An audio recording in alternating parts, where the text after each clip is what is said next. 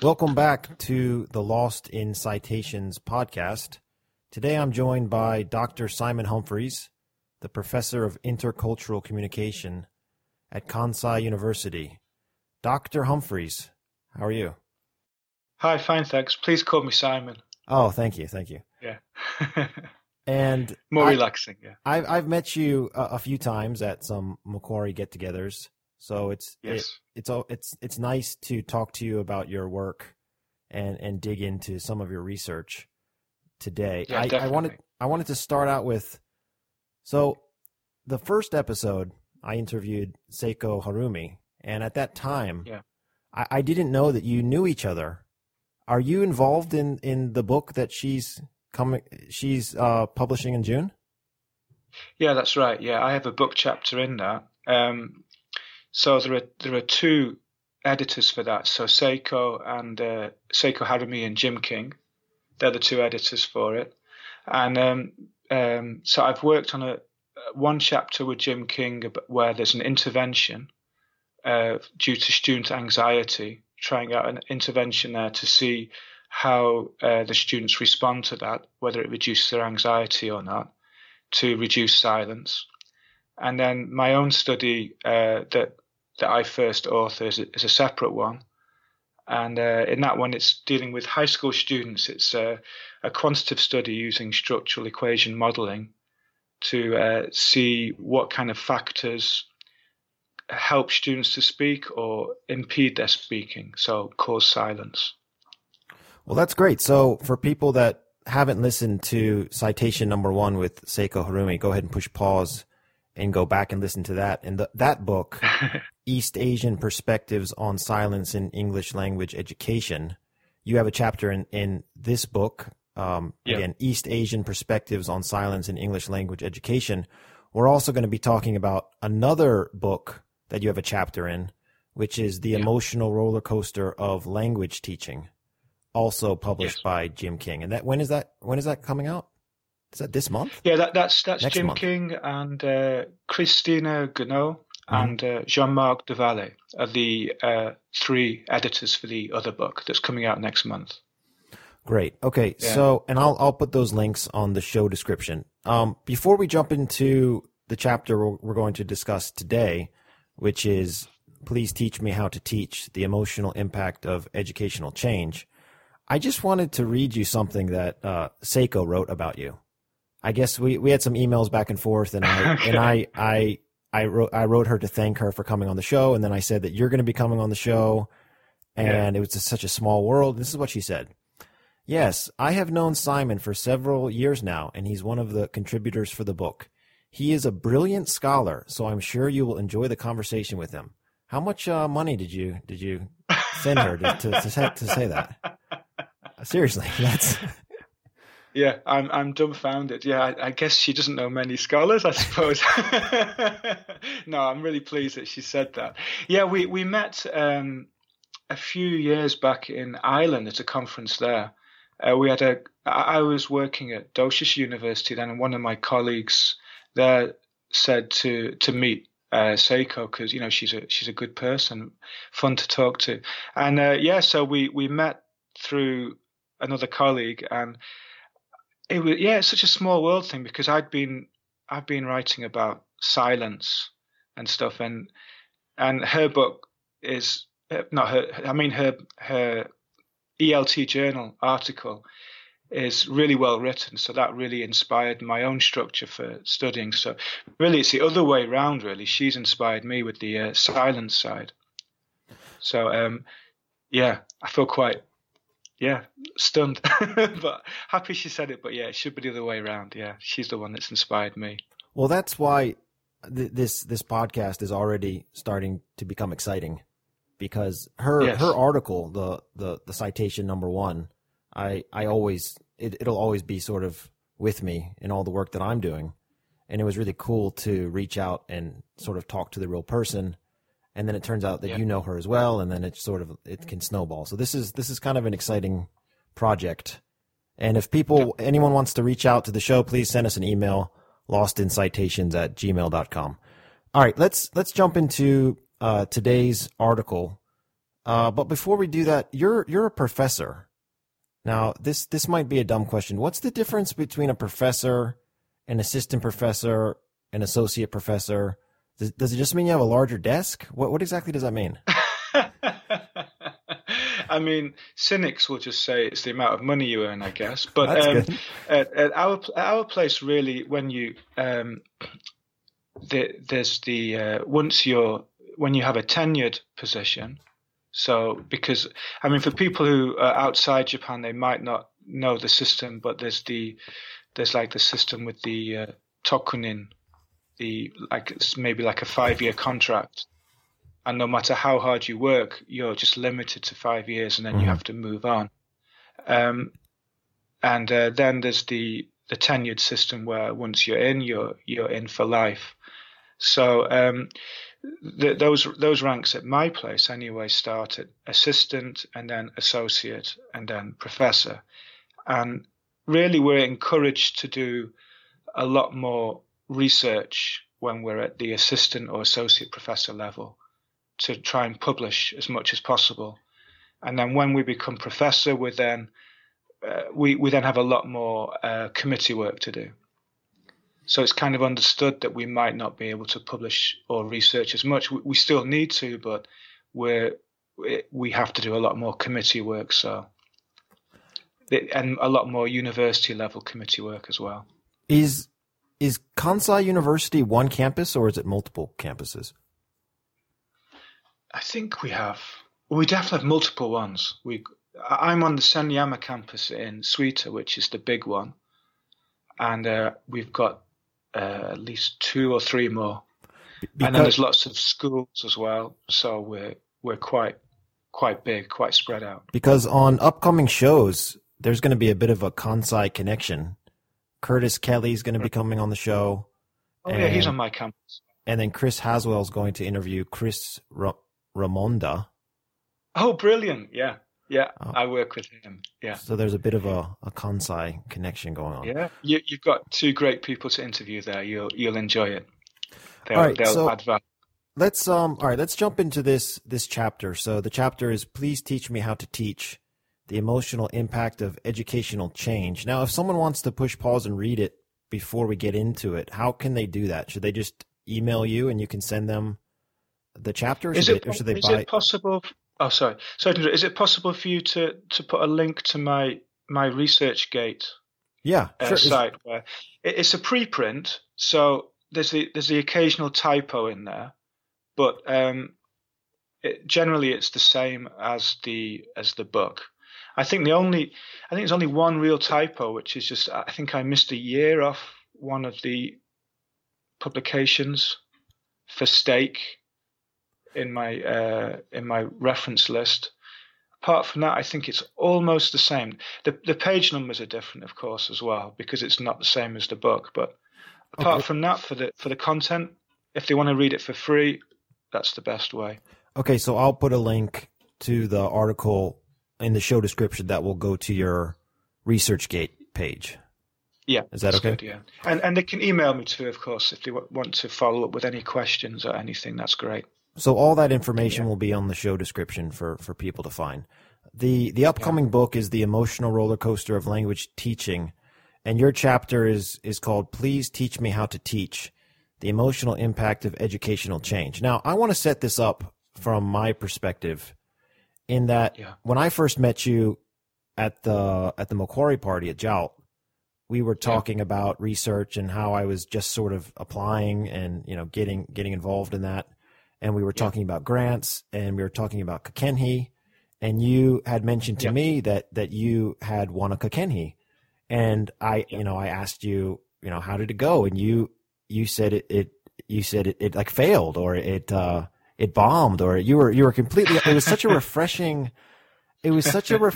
thing to hear, such the honesty where you were.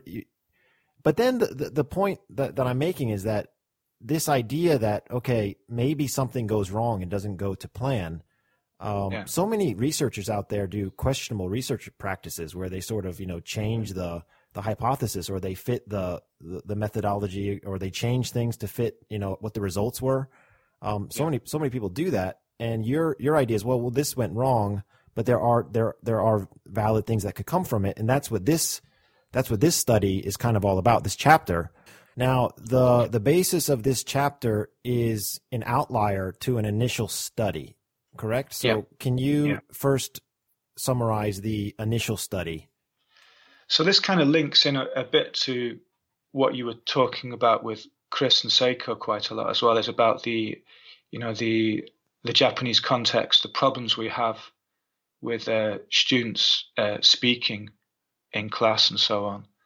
And I was working at what we call a kosen, a Kogyo Koto Senmon Gakko, which is similar to in the UK we have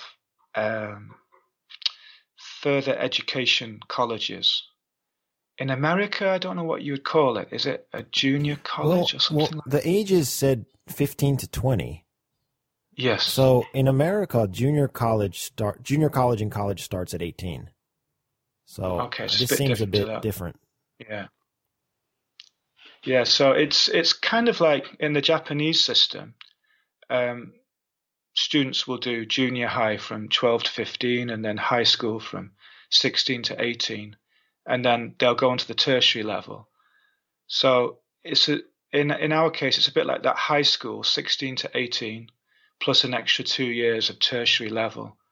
And so rather than when they finish those 5 years, the need to go and take a university entrance test is removed. And this is quite a big thing because in Japan, with the English teaching, we kind of can't get away from the testing in a way and talk about the washback effect of the university entrance tests, where teachers feel a bit of a pressure to they feel a pressure to teach communication a little bit, encourage students to speak, but there's a stronger pressure to make sure that those students get into good universities. So they have to do a lot more reading practice and translation and grammar and so on to make sure that they don't fail. So that's a very real pressure that they've got from parents and so on. Right. But in our context, the students, after graduating in their 5th year, they could just transfer into a university. And many of them went to pretty good national universities as well, even if they weren't the strongest academically, based on an interview rather than taking this English test. So it kind of gave us a freedom. And also we were also free from using the government textbooks, which if you look at the government textbooks, well, when I was doing my PhD, looking at the government textbooks, you look at them like the introduction and it would say things like, we're following the government's communicative aims, blah, blah, blah. And then you actually use it and you can see that it's just very kind of highly structured exercises and a huge teacher's pack with guidance for teachers how to convey the information. It's all in Japanese. Lots of support for translation and so on. So it doesn't the actual communication activities tend to be things like, what do you want to buy? And then the answer is, I would like, and then A, hot dog, B, cheeseburger, C, some crisps, something like that. And then, which it won't be because I've switched to British English there, but it's it's kind of very, very highly structured. It's not really encouraging any kind of free communication between the students. So what was that earlier study? So what I was going to say was we didn't need to use those textbooks. Mm-hmm. We didn't need to follow the government curriculum. So we could introduce a change where we could do our own testing. We didn't need to worry about the university tests, and we could have these communicative textbooks for our students to use. And that was the change. So I wanted to research then how our And this teachers, was in 2014? 2015? That's when the publications came out. Okay. There was a book chapter and an ELT journal article that came out in 2014, 2015. Okay. Like I say, there's a time lag, you see, with right. these things. like with the Kakenhi and so on. Mm-hmm. So be prepared. Like when you're publishing, that it takes about 2 years, I think, quite often for a publication to. I think Seiko was saying about our book that we were working on. I think she said 4 years. I didn't realize it'd been that long, but it takes a while for these publications to come out. So the actual study took place in 2010. Oh wow, okay. I think it was, yeah. And the data collection, or and 2009. What was? That's when you were observing teachers. Yes. How many teachers did you? So you were observing teachers, and you were comparing two texts. One that was more CLT approach, one that was more transmission approach. I'd actually never heard that term before, which is maybe a good one for Japanese teaching. How many teachers did you observe in that data collection, the original study? 4 teachers, yeah. 4 teachers, okay. And then this chapter is based on one teacher who was an outlier. Now, is the name that you used in the study, is that his real name? No, that's his pseudonym. Okay, Let me tell you his real name now. No. So we can call him Daiki. Yes, please call him Daiki. That's fine. So now, when you were doing the initial data collection, you saw that he was an outlier immediately, or you saw that he was an outlier, over time, retrospectively. How are you viewing his responses to the study? I'd never been in any of their classes before. I'd never seen any of them teach. I'd read about Yakudoku, the Japanese grammar translation system and so on, but I'd never seen it in reality. And he was actually the 4th person that I observed. There was a little bit of overlap, but it was roughly kind of consecutive. So he was the last one. I actually deliberately chose to observe him last, because the only thing I did know was that he couldn't speak English very well. Okay. We'd been to many drinking parties together and so on, like you have in Japan, the Enkai. Mm-hmm. And we just kind of code switched together, me with my broken Japanese and him with his broken English, and joking together and so on. But we didn't talk about teaching or education. What was your position at the time? Were you in a leadership position over him? Was there a status issue there? Yeah, I was tenured full time. Would he consider part-time. You his boss? No. Okay. No.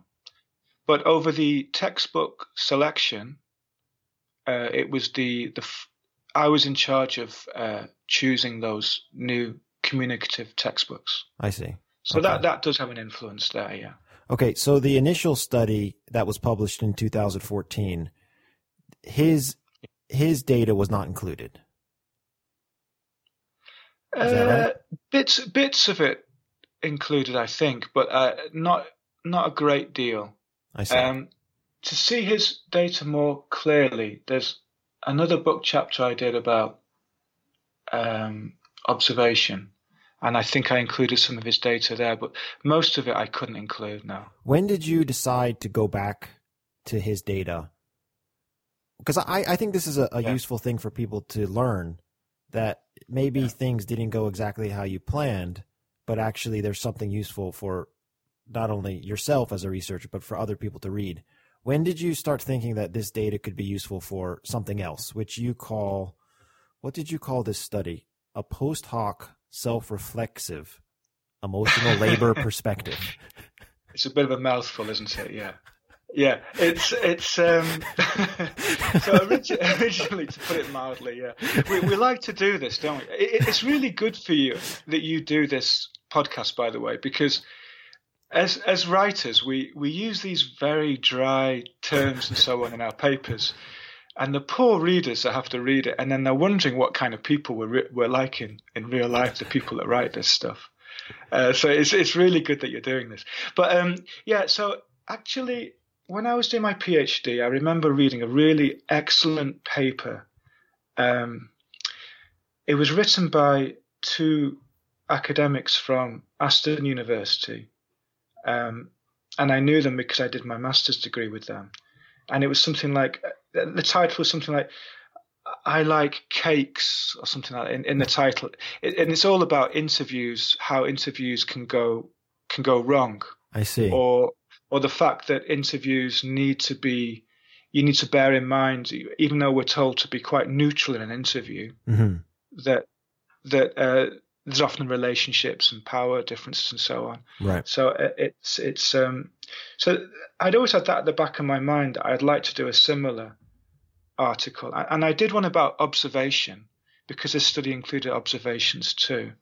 So I published a book chapter about observations, how observations can go wrong. But I still felt, and the problems facing that's in a book with published by Roger Bernard. If anybody would like to ask me about that one in future, but it covers other areas too. But I'd always wanted to kind of go back to Dike. I thought this is like pure gold. A lot of the stuff that he would say or do, in some ways, if it weren't so stressful for me as an observer or interviewer, for a third person, it can almost look kind of entertaining, like from a kind of unreal Monty Python sketch kind of way. So I'd always had it at the back of my mind. And then Christina, who is the editor, she'd come to our campus to do a guest lecture, and she mentioned this book and what it was about, and I was like, oh yes, count me in. I thought, fantastic. This is just what. So it was just kind of serendipity in a way, just through my colleagues inviting her to Kandai, and then me meeting her, helping her a bit with her setting up her presentation, so on, talking about research. Now, before we dig into this deeper, it's just so interesting. If you go back and listen to so Chris Haswell and I were going to be the rotating hosts, and so he interviewed me in a previous episode, and we were talking about, towards the end of that episode, he mentioned a few things. One, he was interested in studying teacher emotions. He asked me if I was interested in that, which I'm not really interested in. But I said I am interested in reading it. I'm just not interested in doing the studies. That was one. Yeah. The other thing is he mentioned how in his beginning of his teaching career, he would create a pseudonym for himself, or he would become he would become an actor. And this is right in your paper. You talk about how some people take on, what do you call it? Surface acting, where they pretend to show a particular emotion, or deep acting by directly exhorting feeling or making indirect use of trained imagination. And then you talked about emotional consonance, where all these things blend into the true self, which he sort of, in his own words, described that perfectly, which he sort of evolved from surface acting to emotional consonance. And then also this study is where you're studying teachers, the emotional strain of teaching. So it's just fascinating that this is something that I'm really interested in reading. I would be wary to do this sort of research. Perhaps from another word you mentioned, I think was emotional contagion. Dealing with these people's emotions, it's tough. I think it would be draining on the researcher themselves. So that's why personally I would want to stay away from. It's almost like a car crash. I want to read it, but I don't want to do it. I mean, you're interested in anxiety, and that's like you're looking at the anxiety of students, right? So that there's definitely that kind of overlap there, as well. But it's messy dealing with anxiety. It's messy, but at the same time, I mean, especially with the way the world is at the moment, people are suffering with the virus and so on, losing their jobs and losing loved ones.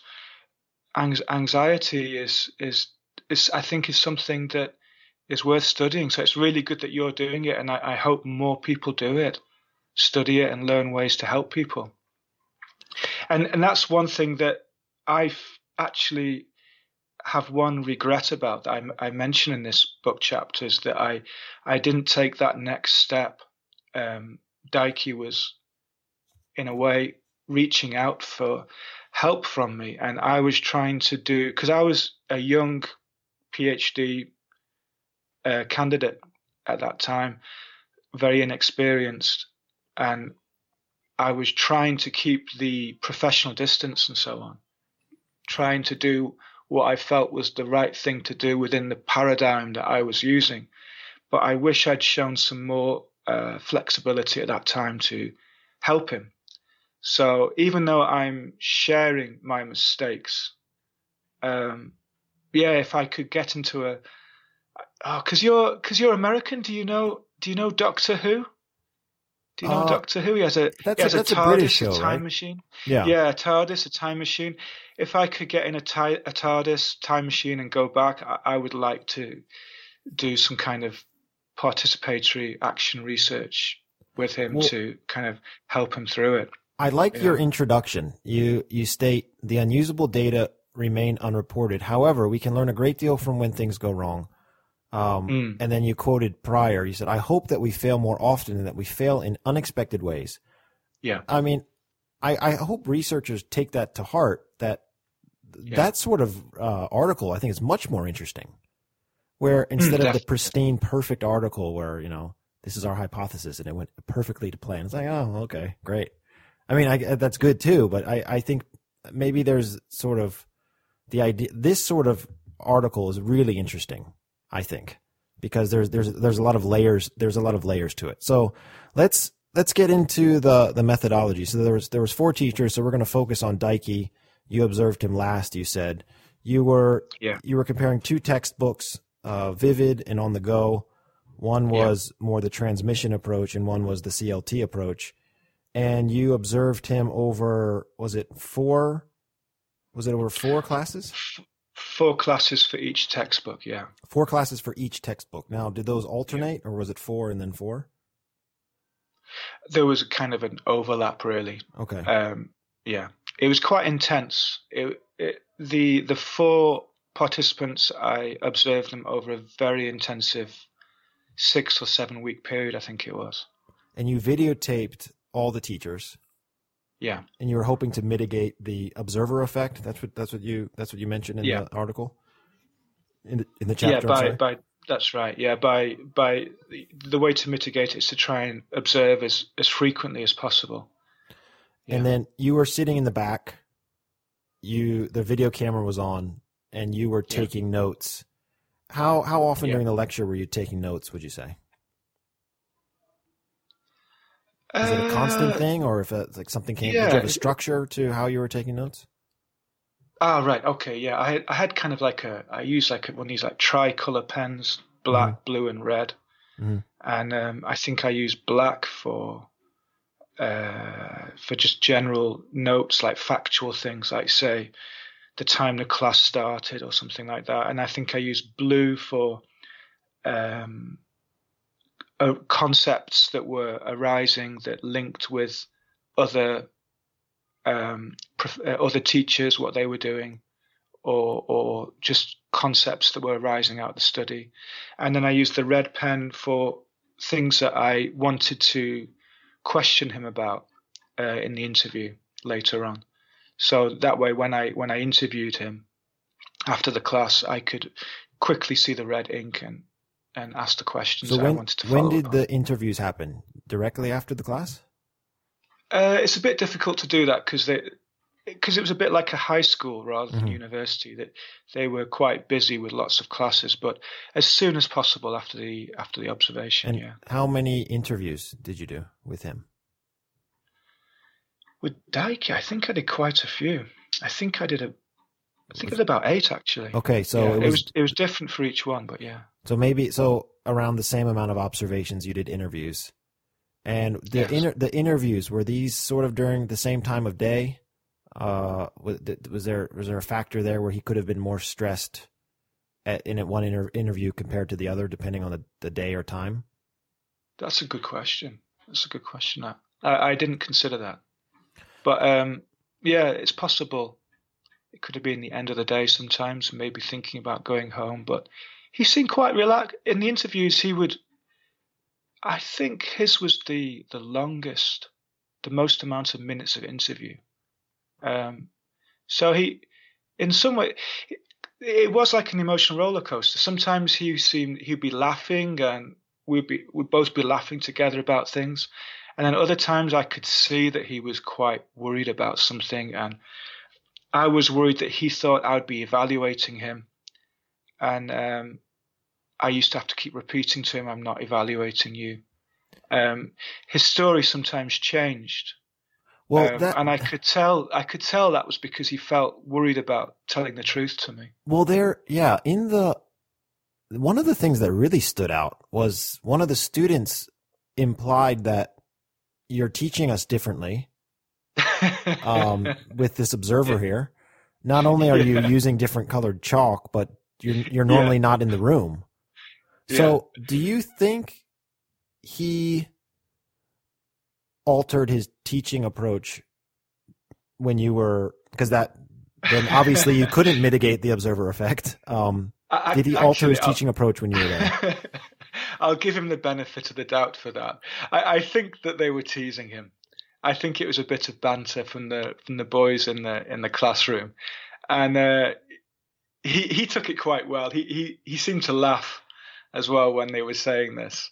But that's hard. That's hard to get that's hard to get the context when you read it, though.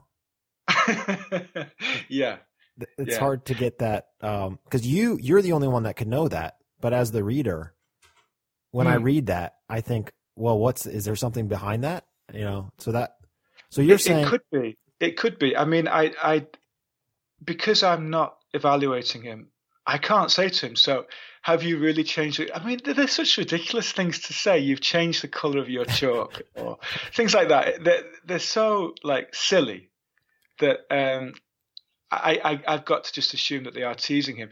Some of the more serious things where they accused him of calling them kuzu, scum, right. Like the ones that sleep or they've got like no kind of role in the class. Mm-hmm. That's probably correct. That one, the students, the atmosphere was much more aggressive in that one. It was very confrontational. All right, so but the chalk color one seemed more having a laugh. Students having a laugh. But what about not being in the classroom? Did they say? Is that what they said? Did they say that? One of the comments was, "You're not normally here in the classroom while we're sleeping." I think that was a joke. Okay. I do think that was a joke.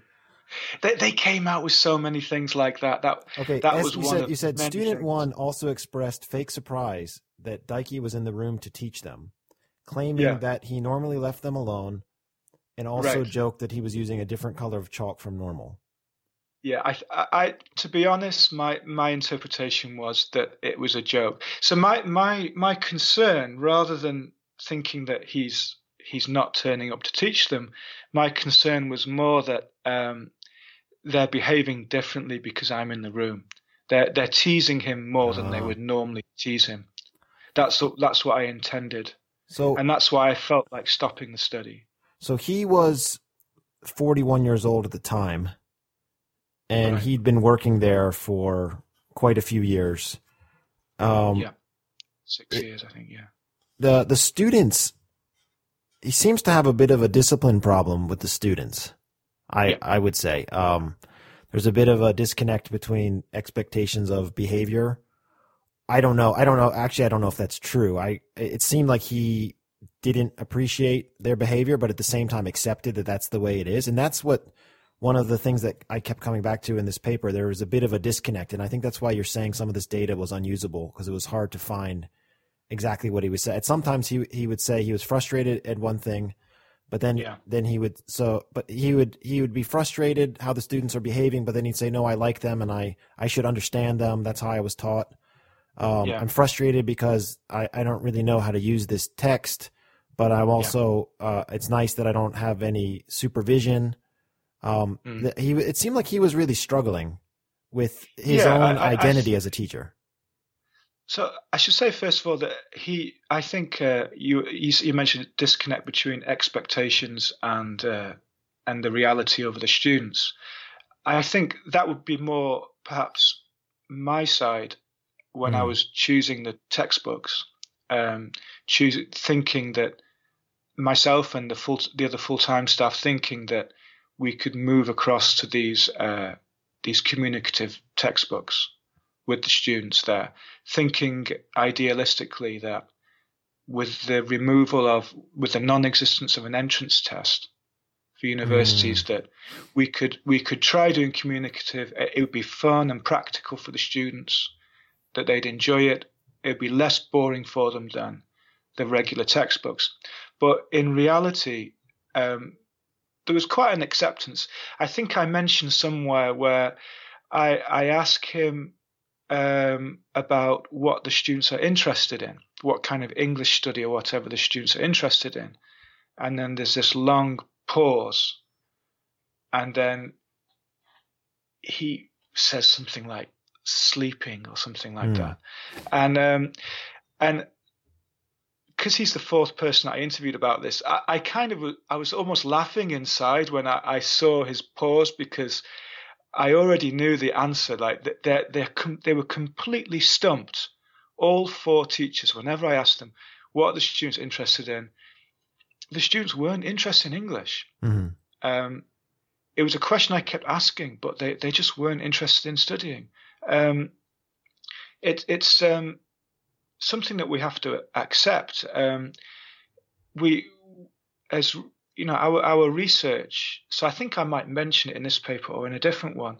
Our research for communicative language teaching and so on, it originates in these kind of banner contexts, British, Australasian, North American contexts, right? Where quite often the researchers may be coming in contact with students who are doing study abroad in small classes with some kind of motivation to use the language outside of the classroom.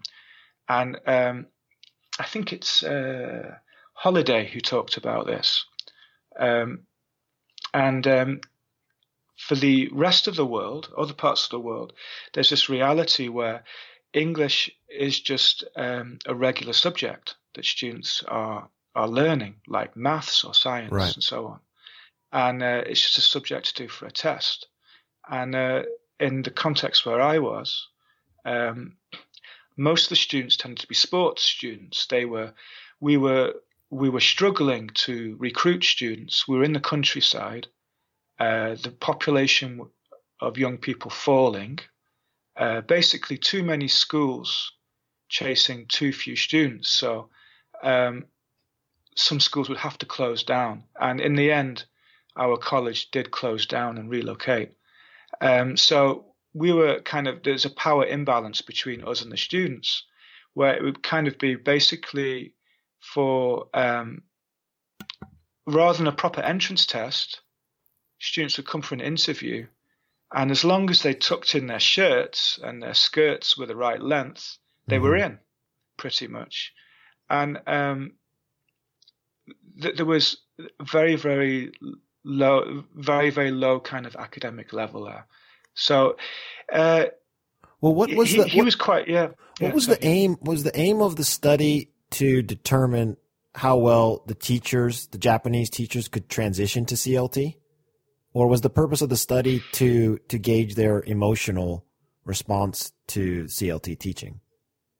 I've developed more of an interest in emotions in more recent years. No, at that time it was a very kind of open-ended. It was a genuine interest because I'd been involved in changing the curriculum, and I understood that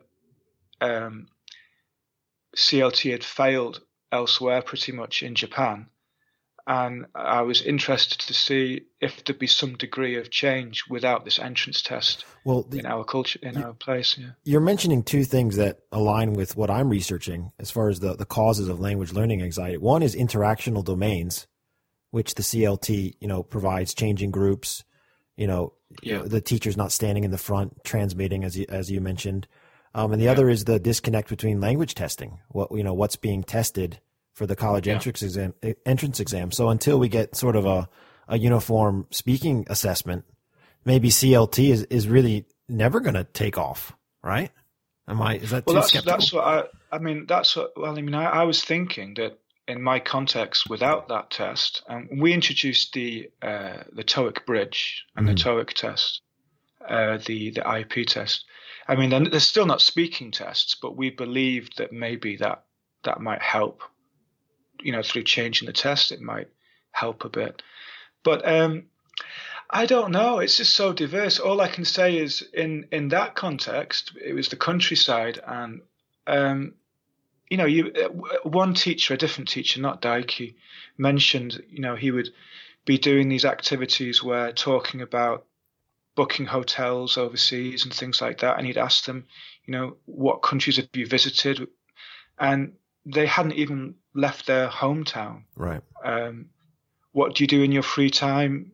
All they did was baseball practice up until 8 o'clock, 9 o'clock at night, things like that. So in that context, it really didn't work. But I think in other parts of Japan, I'm focusing on high school now because this was kind of high school level.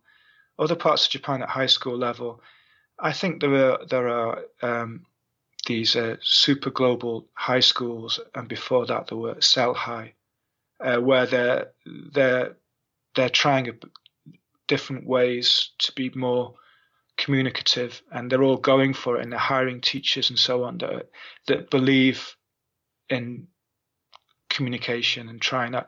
It might be working better there. But to be honest, I don't know. My daughter went to one of them, but I don't know for sure. Whether changing the test. This is another reason why I like your work and respect it. Is the titles of some of your articles. So even if you go to Google Scholar and you type in Simon Humphries, the #1 most cited article, it's called "In Reality, It's Almost Impossible: CLT-Oriented Curriculum Change." I love it. So it's great. It's honest. It's just, that's the name. You're not trying to hide anything. To put a bit of humor in. Yeah. My only chance to put a bit of humor in is sometimes in the title before I have to be dry, or through inserting humorous quotes from the students or the teachers themselves. So that one is directly from a teacher. I see. One of the participants said that. Yeah. Yeah. I recommend you do that if you're doing you're doing quantitative, but for people who do qualitative studies, because you're in a way people are chasing tenure and all the rest of it. They have to write in a certain way to make it academically acceptable. But one way you can inject a bit of variety and personality can be through the interesting things that your participants say. So that's one thing that I enjoy. So and Daiki's great for that as well. Yeah. All right. I know this. I sort of sprung this on you. Right. The situational leadership model. It's something that I've heard of before. And the idea is you have different sort of employees at different levels, where you have two layers. One is competence and one is commitment. And then depending on their level of competence or commitment, you can provide sort of a coaching model or directing model, supporting, delegating, these sort of things. And it seems like, again, at the end of the article, he says, "Please teach me how to teach." And that turned out to be the title of the chapter. Like you said, you took his final one of the final things he said. It sounds like he was looking for support, and he was also looking for direction on. I think it was tough for him because it was a new textbook, so I think he did need. It looked like he wanted more support on how to use the textbook. At the same time, he was sort of used to teaching his own way. It seemed like he was a bit lost. It seemed like if I were his, maybe in charge of him or a teacher. I know this wasn't your role, but maybe he needed more direction. Maybe he needed a lot of direction and a lot of support, and he needed sort of, coaching or professional development. Were those options available to teachers, professional development? No. I asked during the study if they shared materials or discussed things, but no, not really. No, they shared the odd handout sometimes, but I mean, this is such a dark ending. you I mean, he says, please teach me how to teach. Yeah. And then you said Daiki was reaching out for my advice. But as a, you sort of mentioned as a balance of a researcher, that wasn't really my goal. He said, instead, unfortunately, shortly after this study, the school closed down and relocated. Subsequently, Daiki left the profession. Yeah. It's such a dark ending. I feel bad for Daiki. I feel like he did need direction and support. He needed some coaching on how to teach the text. If it makes you feel any happier, I did meet him later on, and we did a matsuri, a festival together where we'd carry a mikoshi, a portable shrine, and I met him after that. He became, I think he's like doing orange farming or something like that. A complete change, but he was very, very happy. Oh. He was very, very happy. I think he was pleased to leave the stress of teaching. So he in the end he was happy. But yeah, you're right. I mean, it was a kind of a. I mean, all contexts are different, of course. That Kosen, it was under pressure. We understood the fact that the student population was falling. There was a lot of pressure on teachers to their full-timers to meet certain targets that were not academic. Things like, in my case, I was working on setting up an international relations link with a college in the UK and coaching my students for presentation contests. Right. And other teachers were, the baseball, the football, the soccer, and things like that, under a lot of pressure to win. But there wasn't the same kind of guidance on the academic side. So, it was something that the teachers laughed about in a way, in a kind of ironic way, I guess, that we couldn't really move mountains with the academic side there. And I think if you're really passionate about seeing students improve at English and so on, it could be quite depressing, I think, to be somewhere. But Daiki accepted the way the students were, really. So I don't think he was upset about it. I wonder that, this model of giving more support and so on, I think if it were introduced, it would have to be in a way where rather than academics saying you should do this way, or management saying do this way or this way, right. I think it needed to be somewhere where the teachers could get together and share their problems, a kind of a bottom up way. I think that would have been the best way of supporting these teachers, basically listening to their problems. So he's an interesting case because you mentioned before, and we mentioned about, even Chris, how he was doing acting. And before we talked about surface acting, deep acting, and emotional consonance. Sounds like Daiki had reached emotional consonance. And, he wasn't faking his personality. He showed real emotion when you were observing.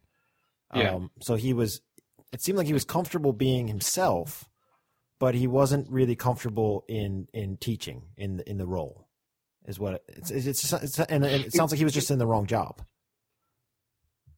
Possibly, yeah. He was definitely comfortable expressing his emotions. Mm-hmm. So there was no restriction to use emotional labor to pretend to be happy. Mm-hmm. So that was the difference to the two other studies with language teachers, where the teachers felt to motivate the students they had to behave in a certain way, and it seemed to lead to burnout in that way.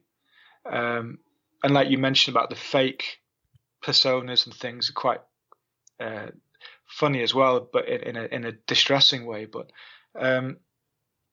so he didn't have that kind of need to pretend, but like you say, he was struggling with the new textbook. With the old textbook, I think he could just teach in the same way each time. He could just follow the instructions of the textbook, stand at the front, translate things, explain things, and just carry on in that way in whatever context he taught in. But then with this new textbook, which required pair work and more creative use of the language, it was very, very hard for him to find a way of adjusting to that textbook. So in the end, he changed it to his way. Yeah. What advice can you give to people that are doing similar studies, these observations that are taking a large amount of time, and these interviews that are taking a large amount of time? What did you?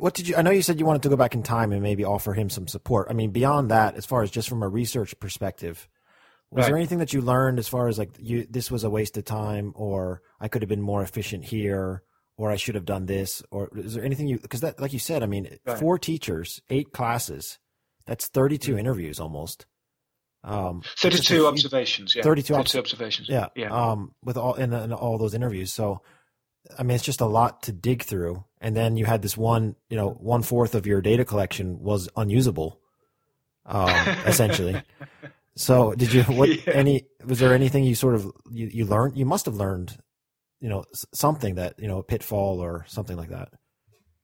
I think for one thing, just accept your insanity for a bit. Accepting your insanity? Yes, it's because your brain is getting taken up with all these various concepts and so on that you've researched and all what your participants have been talking about. You're totally absorbed in that. And then the people around you are on a different gear. So your daughters are talking about what they did at school that day.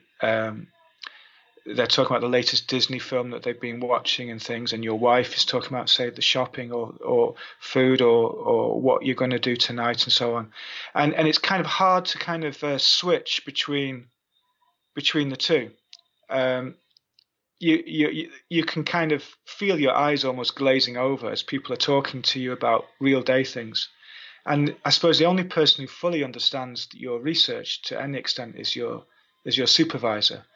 So it's just kind of quite a lonely thing that you just kind of have to get through and just accept that you're in that situation for a bit.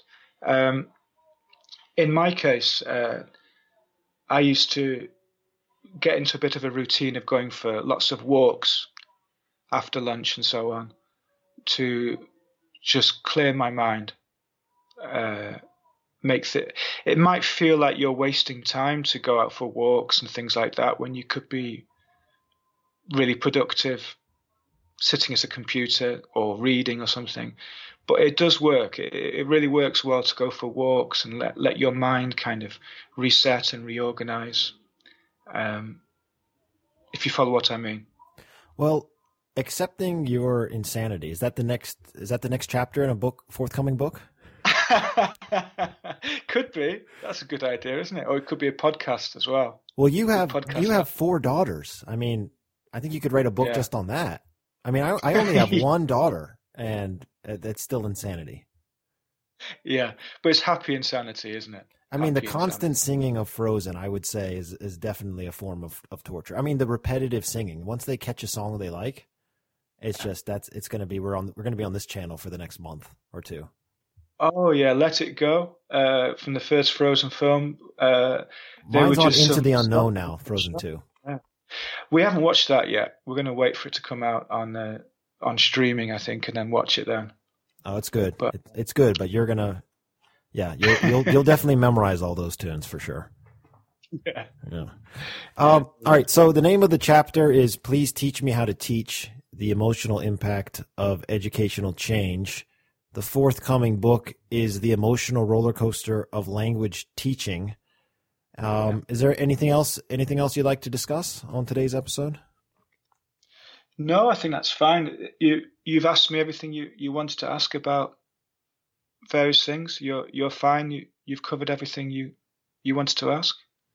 Yeah. I mean, I'm sure I've missed some really important questions. If you'd like to reach out to Simon directly, I will post his email address, so I'm sure people would like to reach out. I'm sure smarter people than me have better questions than me. No. So it's a good. No, it'd been great. Great questions. I've enjoyed talking to you. Well, thanks for coming on the show. If also beyond contacting Simon, if you'd like to reach out to the show in general, we have an email address. What did I just say? An email address, lostincitations@gmail.com. We have a Facebook page at the same name. Please like the page and share the page. Also, if you'd like to subscribe on iTunes, please leave us a 5-star rating and favorable review. And maybe the easiest thing to do is when you're talking to your colleagues at conferences or in the office and you enjoy the show, just recommend the show to a friend. So thank you for listening. And I think there'll be an interview by Chris next week. So thank you, Dr. Humphreys. Thank you very much. Thank you. One last thing. If you'd like to purchase The Emotional Roller Coaster of Language Teaching, you can go to researchgate.net/project/The Emotional Roller Coaster of Language Teaching and click the link to get a 50% discount. That's researchgate.net/project/The Emotional Roller Coaster of Language Teaching. Click the link to get a 50% discount. I will also post that link on the show notes of today's episode. Thanks again, Dr. Simon Humphreys.